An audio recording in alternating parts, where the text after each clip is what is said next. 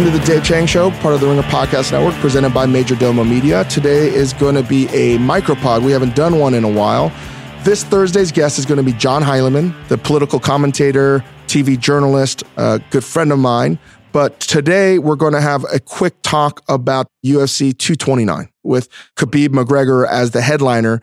I was there. I don't usually attend these things. And I had read on Twitter that Kevin Clark of The Ringer, he covers all the football here, was there as well. And I just needed to talk to someone else to sort of like unpack probably what was the craziest, most insane sporting event I will ever participate in. And if you don't know, there was sort of a melee after Khabib beat McGregor. I'm not a massive UFC fan, but I just went to sort of check it out because I was there for work anyway. And it turned out to be something that I won't really forget, maybe ever. And let Kevin Clark describe what happened.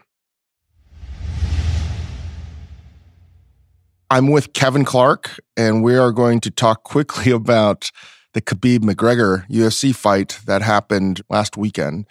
I found out on Twitter that you had attended the fight as well. I bought a ticket. I have not purchased a ticket for a sporting event in a while. And if it is, it's an Orlando Magic game. So this is the first non-Magic game I purchased a ticket to in a long time. And your first UFC fight? No, I've been to a few. Actually, just because of my travel schedule, I've actually been to 3 pay-per-views this year. The Stipe Ngannou fight was right before the AFC Championship game. So there've been a couple even this year that I've gone to. So you know a lot about the UFC. I know relatively little. I've been to maybe like 2 or 3 fights. I watch it occasionally. And I had little to no idea. I knew nothing when I said Khabib's hopefully not going to like knock him out or something. Someone's like, "You're an idiot. He's not going to knock him out, right? That's how little I knew about everything that was happening. I've just been too busy. I was a bit surprised at, first of all, the crowd at T-Mobile Arena. What way? It was definitely Irish and Chechen and then spectators in between. The energy there was unlike anything I've ever been around. I mean, I've been to NBA finals and stuff like that, but this was, I can't really describe it. There was just a tension in the air that is not normal for a sporting event. You go to a Super Bowl and there's too many, MasterCard executives there to make it really a tension-filled arena. So it was a very unique experience from that perspective. Khabib's from Dagestan, which is like hardy warrior mentality, fighters, world-class wrestling comes from there, fighters. He wrestled a bear when he was 4 years old. That everyone keeps thinking that's a joke. My editor the other day, I said, "Oh yeah, this Khabib guy, he wrestled a bear when he was 4 years old." And then the next day he's like, "Dude, I thought you were joking." And then I looked it up and he wrestled a bear when he was 4 years old. Someone you don't want to mess with, and he's 27-0. Yep. And McGregor in the pre-fight ceremonies was throwing a lot of shade at him, talking ridiculous stuff about his country, his people. Yeah, this is McGregor's MO. When he fights Jose Aldo, he talks about his life in the favelas. I mean, he really he will bring geopolitical things into it. And the interesting thing with Khabib was that because he is sort of adjacent to the Chechen dictator, who is pretty brutal, he has connections there because, of all of the Russia stuff that's happened over the past couple of years.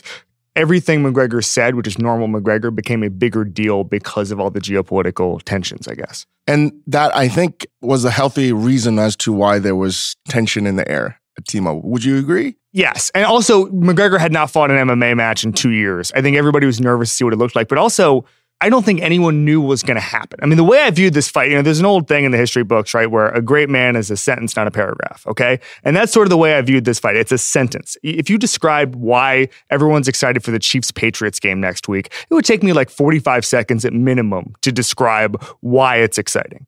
But this fight was the best striker on the planet, the guy who punches the hardest on the planet, was going against the guy who wrestles better. And they're just going to beat the shit out of each other. Go. And that was what was so exciting, and no one knew what was going to win out. So not only do you have the Irish and the Russians and all of that tension, but you also just have the sporting aspect of it. It was the perfect storm in a way.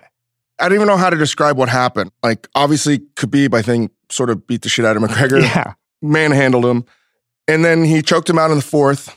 I wasn't even planning to go to this damn thing. Okay. I was there for work. And I had a couple friends that I knew that had amazing seats and they had an extra ticket. I was like, sure, I'll go to this thing. I didn't realize I was going to be front row with the fence where Khabib jumps off. And I'm literally like, were you in front of Drake? I don't know. I'm literally where the railing is. I'm there. And to the right of me is Tony Robbins. Right. He would sort shit out very quickly if he needed to. Yes, he's a massive, he's the tallest guy man. there. And when Khabib chokes him out and he heads towards the fence and he's yelling something, I don't know what he's yelling at, and he throws his mouthpiece. And to me, it seems like he's yelling at Tony Robbins. And I'm like, what's going on here? Little did I know that he's yelling at that guy, Dylan, the jiu-jitsu coach from the Bellator guy that has some nasty things he said about Khabib. And then next thing I know, he comes around towards the entrance to the right, and Khabib's already on top, striding like Jimmy Superfly Snuka, and then launches off, lands directly on him and starts throwing haymakers at him. And I wish I had a camera because I had the perfect shot of how he just flew over everyone. And then just like, it was like time stopped. No one knew what the fuck was going on. Was he like resting on the fence for a while? Because it seemed like he was. Or was it instant? So what happened, so I have not watched any replays because I don't want to. I want everything burned in my memory to stay there.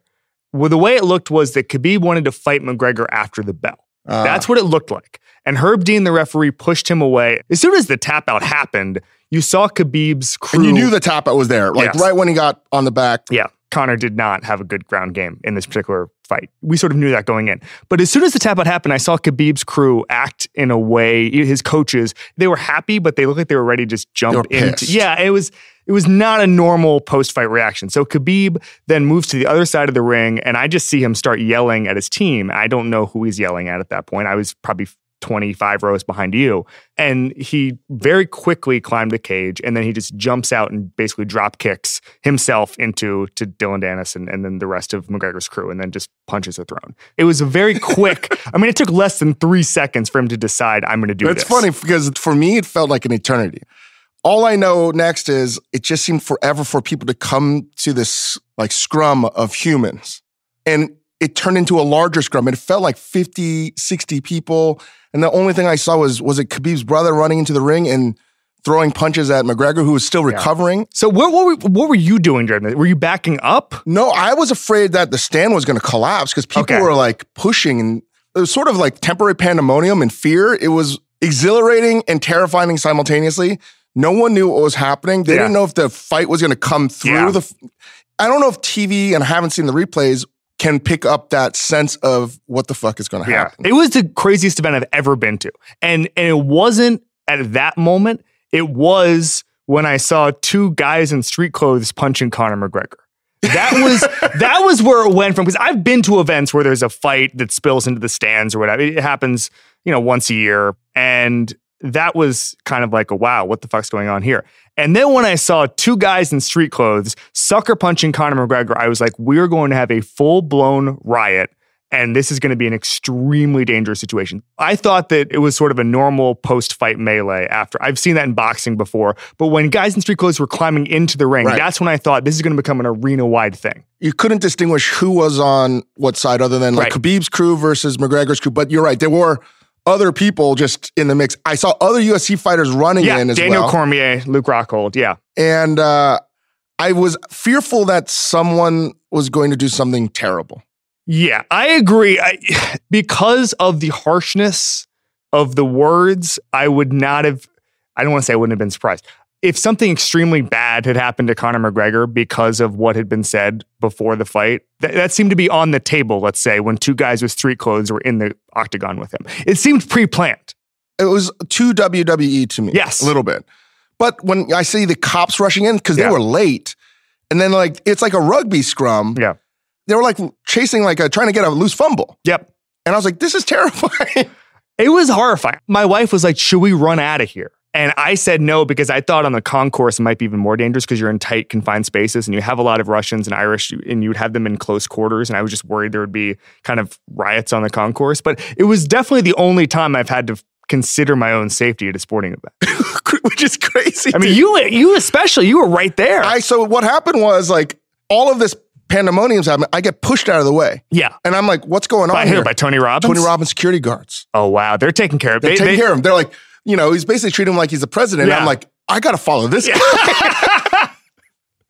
I'm like hiding behind Tony, but that was unequivocally one of the strangest things I've ever experienced. And then the feeling of, as you say, fear leaving a stadium because people were just pissed. Yeah. It was very, I felt very like it was scary. like the Warriors, the movie. It was like you had like gangs of people everywhere. People were drunk, and I didn't understand how we were going to get out of there.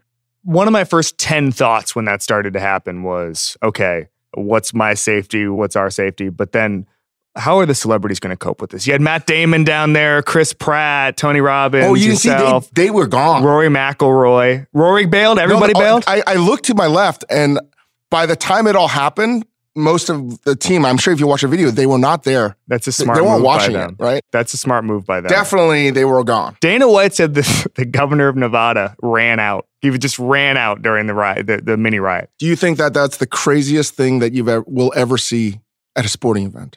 I think it'd be hard to top. I think it'd be hard to top because of all the months of buildup. Conor McGregor throwing a dolly through a bus. This was going to explode. Everybody in the MMA world on Friday was like, this is going to turn into a riot. And then it did. And the fact that it wasn't a bigger one is actually a surprise because of just how it built up. But I think, I don't know how you can possibly top. I've been in a bunch of Super Bowls where, there's a big comeback or whatever. And it's like, wow, this is insane. But I'm never like, wow, I'm going to die. When the Falcons blew a 25-point lead, I wasn't like, how am I going to get out of this situation? Yeah, and I came back and I met some of my friends that didn't attend, and they were like, what's wrong? Yeah. And they're all looking on their phones, looking at the clips of everything, and they're like, no, I was there. Yeah. And I'm literally like 5-10 feet away from all this stuff. And it took a while to come down from that adrenaline rush type thing. It was like, what happened? I just attended a sporting event. Why am I feeling like I was in the game? Let me ask you a question. Are you more or less into UFC after that event? That's a good question. The brutality is insane when you're actually there. And I've been to some. I've seen John Jones win his first championship. That was insane. I like it, but there's something I feel so guilty about enjoying it. It is too insane sometimes. Like what was the fight where that guy was doing crazy kicks and doing like Pettis Ferguson? Oh man, that was amazing. That to me was like, oh man, I could watch this all the time. Yeah, it was unbelievable. That was video game shit. I couldn't believe that guy was. Yeah, I don't even know what he was doing. That's his thing. Like that's Pettis, right? Yeah, it's Pettis. He was getting the crap knocked out of him, but every 45 seconds he would just stand on his hands and do a kick. So don't you feel somewhat guilty? Like it's not like I don't know. I have yet to come to terms with how I feel about UFC. There's something primal about it. I'm like, I like this, but I'm also like, this is really dangerous. Yeah, I mean, I think because there's a bunch of different disciplines that go into it, it's not just getting your head knocked off all the time like it is in boxing. I also don't think because it's such a new sport, we've seen the aging patterns of boxers and it's not good. No. And we don't know what a 70-year-old UFC fighter looks like. And I do think that is kind of saving our conscience a little bit. There's no Muhammad Ali for UFC where we just saw what the sport did to him. And so I think that'll be an interesting thing to watch. But I do think because, Khabib is not going to take much head damage because he just tackles guys, then hits them. And I do think there's a preservation angle to that because of it. It's not as brutal as boxing. I love boxing too. I love both those sports. I'm going to show you a photo. That's me and Daniel Cormier. Two champs. And I'm bigger than he is. Yeah. I couldn't believe how he's not tiny, but how is it?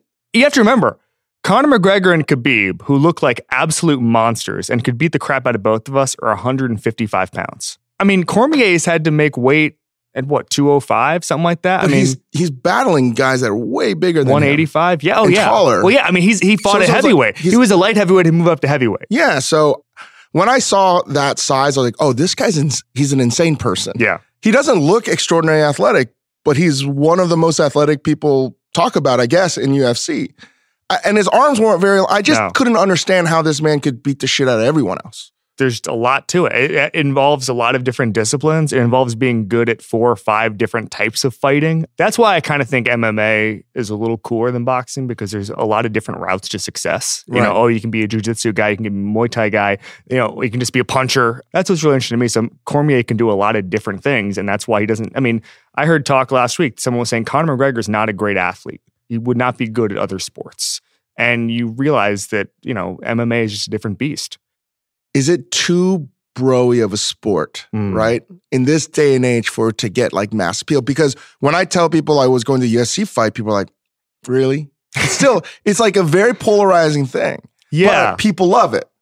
Yeah, the fan base, it's really interesting. I don't really know all that many sort of intellectual MMA fans. There are a handful. They're out there.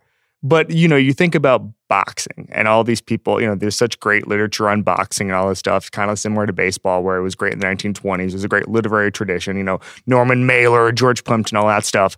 That just hasn't happened with MMA. And maybe it's just because it's a young sport. It's a young people's sport. The average young person is a bro.